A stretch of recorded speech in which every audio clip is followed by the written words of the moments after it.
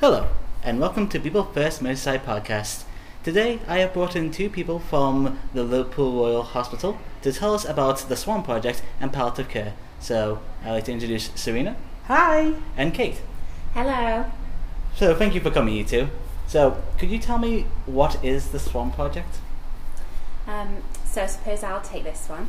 So my name's Kate Baxter. I'm one of the specialist nurses for the SWAN team. The SWAN model of care was created in 2012 by Fiona Murphy, MBE. She created the model after a long career where she received and witnessed experiences and feedback from our end-of-life patients and, of course, those important to them, and realised that there was, as with most things, some room for improvement. And this was in another trust, but I think that feedback can be taken across the board. As with a lot of things, it's the human experience rather than a set location. So the SWAN model was created to help make all staff and sort of generalise specialties and have each staff feel as if they can act like a specialist and have that enhanced skill set in order to look after our patients and their loved ones to the best of their abilities. So does SWAN stand for something? Is it like an acronym? So yeah, it's a bit of both. The SWAN does also literally refer to the bird, the swan. In ancient Greek times, a swan signified a good death. But you're right, it does also stand for an acronym that the model of care can be delivered by. The S being signs, W is words, A is actions, and N is needs. So within that, it's the format in itself like that is quite simplistic, which I think is exactly the sort of thing that makes it accessible to everyone and applicable everywhere. So for example, the S for signs, that would be for your clinical staff. They could look at are there any signs there that this person may be dying or entering that dying phase of life. We of course have our medical colleagues, the doctors, who will diagnose these things and give prognoses, but it is mostly nurses, healthcare assistants who would spend the most time with our patients. So it's about encouraging and empowering them to look for these signs and to make sure that they're known and seen.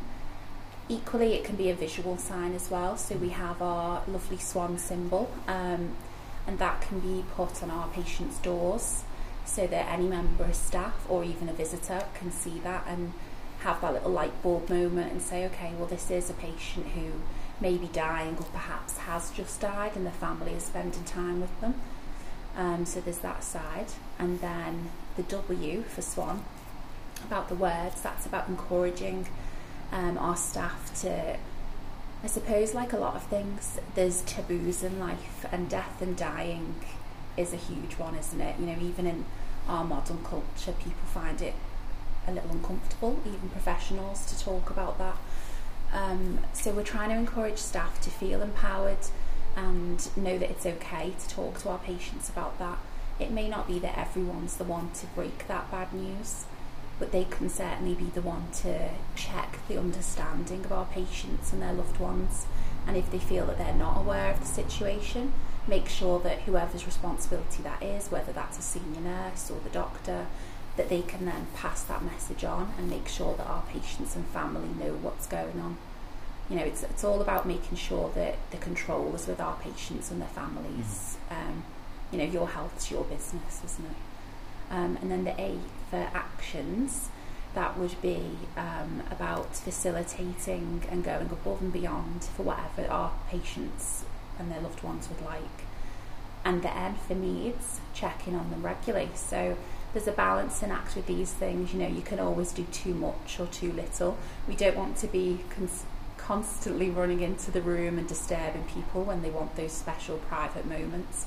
But equally, we don't want to think we're doing them a favour by leaving them and then have them feel neglected or not seen and listened to. So it's about trying to find that balance and just ask people, how often shall we check on you? And making sure that we review their needs. Very good. Thank you. So you mentioned that the project started in 2012, was it? Yes. So it's been going on for 11 years now, hasn't it? So how far has it come in like those 11 years, like from since it started? So since its conception in 2012, where Fiona implemented and created the SWAN model of care for end-of-life and bereavement, it's now still within that starting area in Greater Manchester, but it's now progressed on to being implemented in over 70 organisations throughout the UK. That would include hospitals like our hospital, the Liverpool University NHS Foundation Trust, but also from some care homes, smaller healthcare organisations, community organisations, as well as, for example, HM coroners' offices. They use that as well. They implement the SWAN model, and we and other areas across the UK have our SWAN nurses who will work closely with the coroners' offices too. And I know recently Fiona actually went to do an international conference in Spain, and people from that area in Malaga said that they'd love to implement it in their trust as well. So she's going worldwide. So you have goals like have it like international and all that? I think so. I suppose that I couldn't speak on behalf of Fiona, but I would imagine that like all of us, that she would want the best for our patients and for everyone. So yeah, I suppose so. If it would benefit people, then I guess it's good to aim high. Yeah. Exactly. Yeah. Exactly. Go as far as you can with it. And there's also been, in terms of how it's progressed, the British Medical Journal has also published peer-reviewed research last year looking at the SWAN model of care, and like your question, its topic was about from its implementation to its progression and its current use. So they've looked into all of that, and hospitals that do have the SWAN model, hospitals that don't have the SWAN model, and then looking at figures and feedback from relatives and patients themselves. And it's said overall that they found that where the SWAN model was in use, families and patients felt they were more listened to, that their voices were heard. They had, in an uncontrolled scenario, which death and dying really is, they felt that it gave them an element more of control and choice within those moments, which is all we could hope for. That's very good. Okay, so how is it funded, the SWAN project? So, I suppose the easiest way of saying that is through our wonderful community is the biggest way. So, SWAN has its own charitable foundation, and our SWAN charitable fund. So we receive charitable donations from separate organisations. For example, the For Louis charity will donate items and memory boxes and all content related to that, so that we can provide those resources and comfort to our patients and their family. We have a lot of community donations from groups. For example, one of our chaplains often receives lovely donations from various church groups in the area. I know that a lot of ladies who go to knit and natter groups will make these lovely little crocheted and knitted hearts for us and blankets and donate them for our patients. We also have, for example, recently there was a SWAN ball, and we had, I believe that was in April of this year, and the company Sutcliffe's donated over £50,000 they raised through that, and all that money goes towards supporting so many of our patients and families across the Liverpool and Merseyside area. Very good. So, do you know like a rough estimate of how many patients you work with on the SWAN project? It could be like daily. That would vary. Obviously, we have, speaking strictly about Liverpool, we have, let's say, we cover Broad Green Hospital, Aintree Hospital, the Royal Liverpool, all known as the Liverpool Hospitals Trust. Also, as I say, the coroner's office as well. So it would be difficult for me to give you an exact number, because each area sort of keeps its own numbers. But as a nurse, a lot of the time, for example, if I look at one of my days, like yesterday, it could be that, for example, yesterday I was with one family and then later a patient. So that's only technically 2 separate cases yesterday. But those 2 things each probably took me minimum of 3 hours, maybe 4 hours to spend time with and talking with these families and their patient during their grief. So it's one of those things, it depends. Sometimes you can have perhaps smaller numbers in terms of who you've seen, but the quality of that time will take up a lot of your day. Equally, you could have mornings or days where perhaps each interaction isn't as in-depth. It could be that a member of staff's called us to ask, are you able to coach us on how to provide the best care for a patient now that they've died, and or support their family? Or it could be that we'll go and visit someone after a referral, but perhaps the family only feel that they need a smaller amount of our support and they're happier for us to contact them at a later date. So these things do vary. Okay, so do you support people with learning disabilities? Yeah, absolutely. We support anyone who's a patient in our hospitals. So whether they had learning disabilities or not, absolutely. Whoever they are, we're happy to provide support to our patients and their families. Very good. And I think, can I jump in here? And I think what we do really, really good is work very closely together. So I'm the learning disability nurse, so my expertise is within supporting patients with learning disabilities. And then the staff within the SWAN team, other experts within end-of-life palliative care, and how we can, our both expertise join together to make it one and make sure that we get it right for the person who is at end of life, who has a learning disability. And that's really, really important to me. So working with the SWAN team and giving them the skills and the knowledge of what I have, and they can do the same to me, and we can work really closely together. So I think that's really important.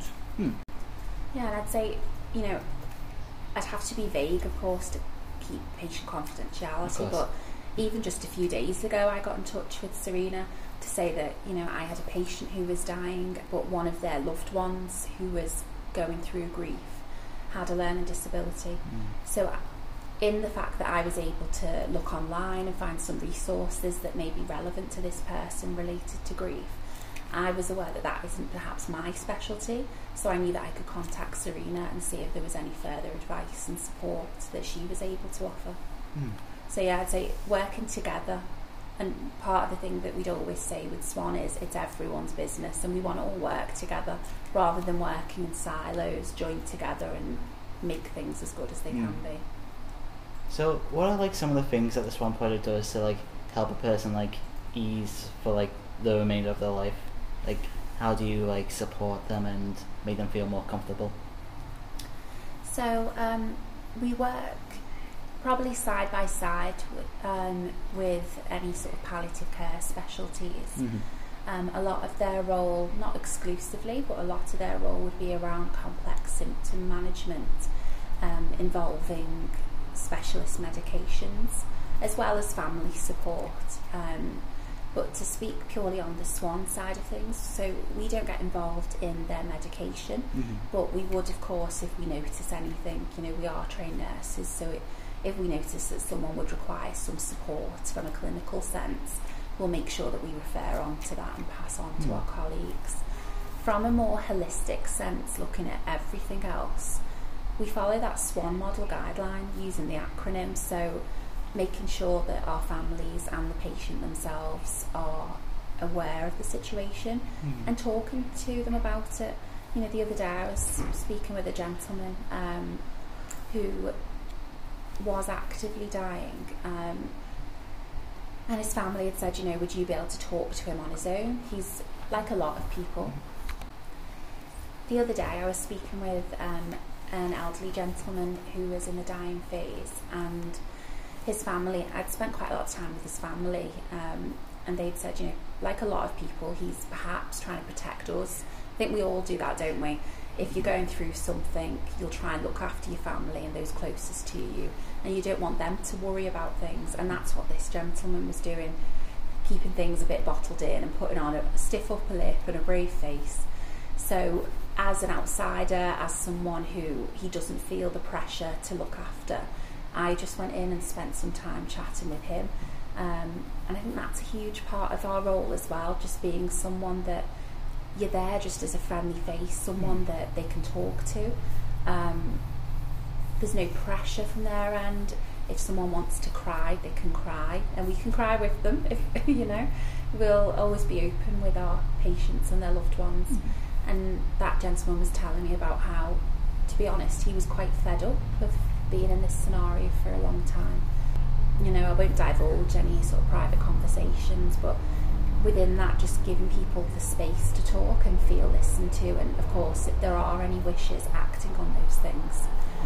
Whether that's, for example, whether someone's religious or not, of course a religious person may have someone they would like from their own, whether that's a church, a synagogue, a mosque, anything. They might have someone that they would like to come and speak to them. Equally, it could be one of our hospital chaplaincy teams. You find often as well patients who would never have said that they were religious, when it comes to the end of life, they may feel that they're more comforted if they have a blessing of some sort. So we do have that a lot as well, where we'll ask patients, do you know this is available? You can receive support, and as well non-religious support from our chaplaincy team too. And then there's all the side of our things, like the SWAN has a lot of resources. We spoke before about all the generous donations we receive from the charities. So part of that will offer memory making facilities to our patients and to those important to them. And that can be physical things such as memory boxes. These can be beautifully decorated with, butterflies or scattered seeds, and, we get a variety of designs. And within that, the contents we try to keep as customisable as possible. Each of us is very different and unique, so we try to make sure that our patients and their loved ones have that option as well. So to let them know that if they would like any sort of teddies, they can, whether that's, and any of this really, whether that's for themselves or if they wish to gift that perhaps to a loved one, a grandchild, a child of their own, they can do. We offer sentimental things like little knitted hearts.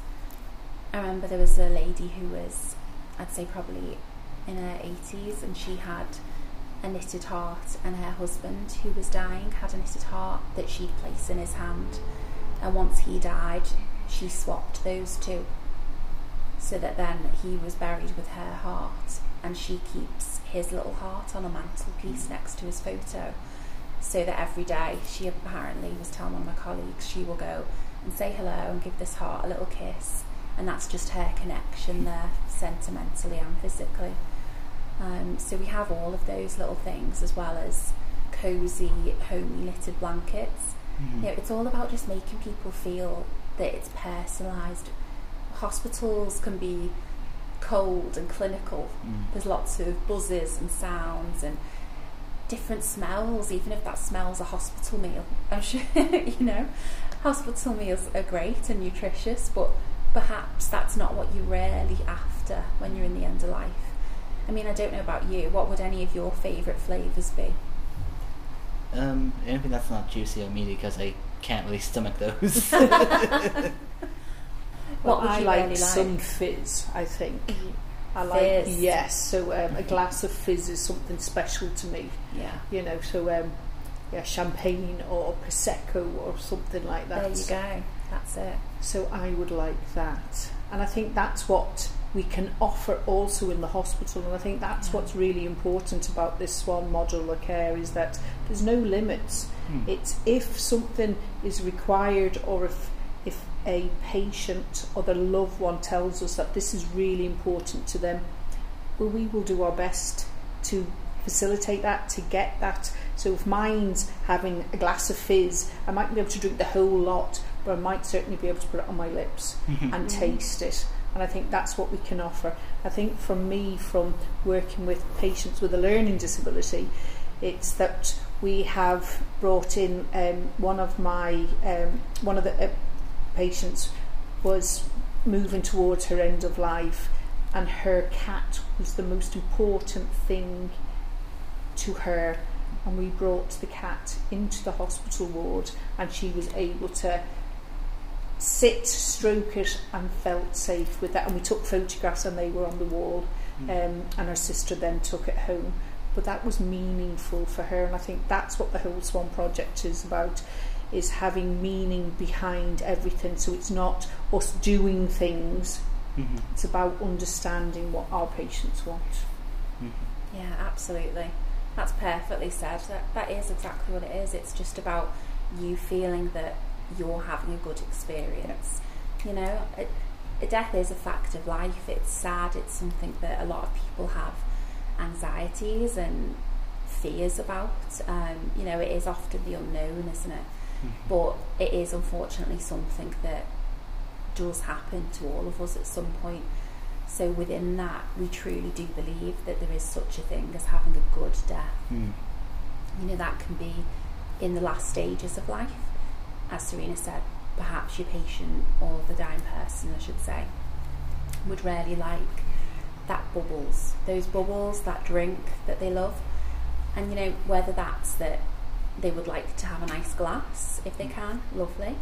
And if they can't, if they're not as able anymore, we can then do things like mouth care, where we have these little mouth care sponges, and we're able to dip that in the drink of choice, and we can do their mouth care, make sure that the mouth's lovely and clean and moist, but importantly with that gorgeous flavour, you know, so you have that lovely thing. Sounds good. Yeah. And even if it's, you know, say you were just thinking you're desperate for that ice cream, you absolutely adore this ice cream, you've got that brand you love, that flavour, we can try and facilitate that too. So whatever that little thing is, it's a huge thing in that moment, isn't it? So that's what it's all about. That's very sweet. So how do you let people know about the SWAN project? Do you use like social media? Does the SWAN project have a social media? If I think coming here and telling you about it, myself and Maria, the lead, came a few weeks ago, and we presented the SWAN model of care to all the members at People First. Wasn't it? Yeah, and we shared with you a presentation that Maria had done, why it was important, what was the SWAN model of care about, and it's about then people talking about that, sharing that with their families and friends, and saying this is what they're doing, this is the difference.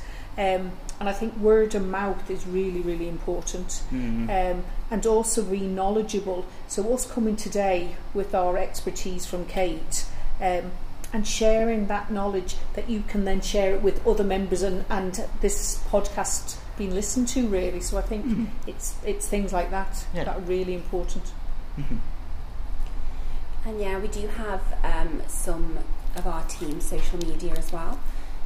We have, for example, that our team leader runs. We have a SWAN Twitter account, so that's called SWAN Team, but the @ tag is @SWAN Team LUH, and that's SWANTEAMLUH. So you can find that on Twitter. Is that where people would go to find out like more about what the SWAN project is all about? So I'd say it's more providing updates. So the Twitter account will be more of a live look, if you like. So for example, when we had Dying Matters Week the other month, which is a separate organisation from outside of ourselves, we had an event there where I did meet a couple of your members while we were there too. So for example, during that one we were in the lower ground floor at the Royal Hospital, and we had a table with all information leaflets and some of our resources on display for Dying Matters Week. And then for the Twitter account, we would take photographs of that and hashtag the Dying Matters to hopefully try and engage people in the conversation, and also know that they can come and chat with us as well. Okay, very good. Well, that's all the questions I have today, but is there anything that either of you would like to add or mention? I suppose I'd like to say, firstly, thank you to all of you for inviting Serena and myself and the SWAN team. It's a pleasure, honestly, it really is lovely. I've never done a podcast before, so I hope it's been okay. You did really well, don't worry. Thank you. But yeah, it was lovely to meet you all. But as well, if yourselves or the members, the people first, consider the idea and have any questions or perhaps any ideas of how we could, as a team, engage more with anyone with any learning disabilities, or ways that you think would be beneficial in terms of how we could support people too, we'd love to hear from you. Mm-hmm. I think from my perspective, I'm working closely with People First Merseyside on the paperwork that you have under SWAN and how we can look at that under a easy read format. So at the moment I've got the booklets from Maria. I'm then looking at them to see what we can do and engaging with People First, so we co-produce the information really, and it's only through your skill and your knowledge that you can help us with this. So that to me is really, really important. And again, if new information, or if I support patients through any phase of their end of life, it's about how can we get it right, what does right look like, and it's different from everybody. But also yourselves, from the members of Merseyside, People First Merseyside, if you hear of stories and how we can improve things, to me that's important. Share that with us. You have my contact details, you know how to get hold of me, and I certainly will work with the SWAN team to improve if we need to. Absolutely. Yeah, the feedback's key. That feedback is how the SWAN model was created, and like anything, I think listening to people and always trying to improve, if there's areas to improve in, that's how we carry on, isn't it, and make a difference. So, thank you two for coming, and thank you everyone for listening to this episode. We hope you've learned a lot about the SWAN project and the wonderful work that they do. See you next time.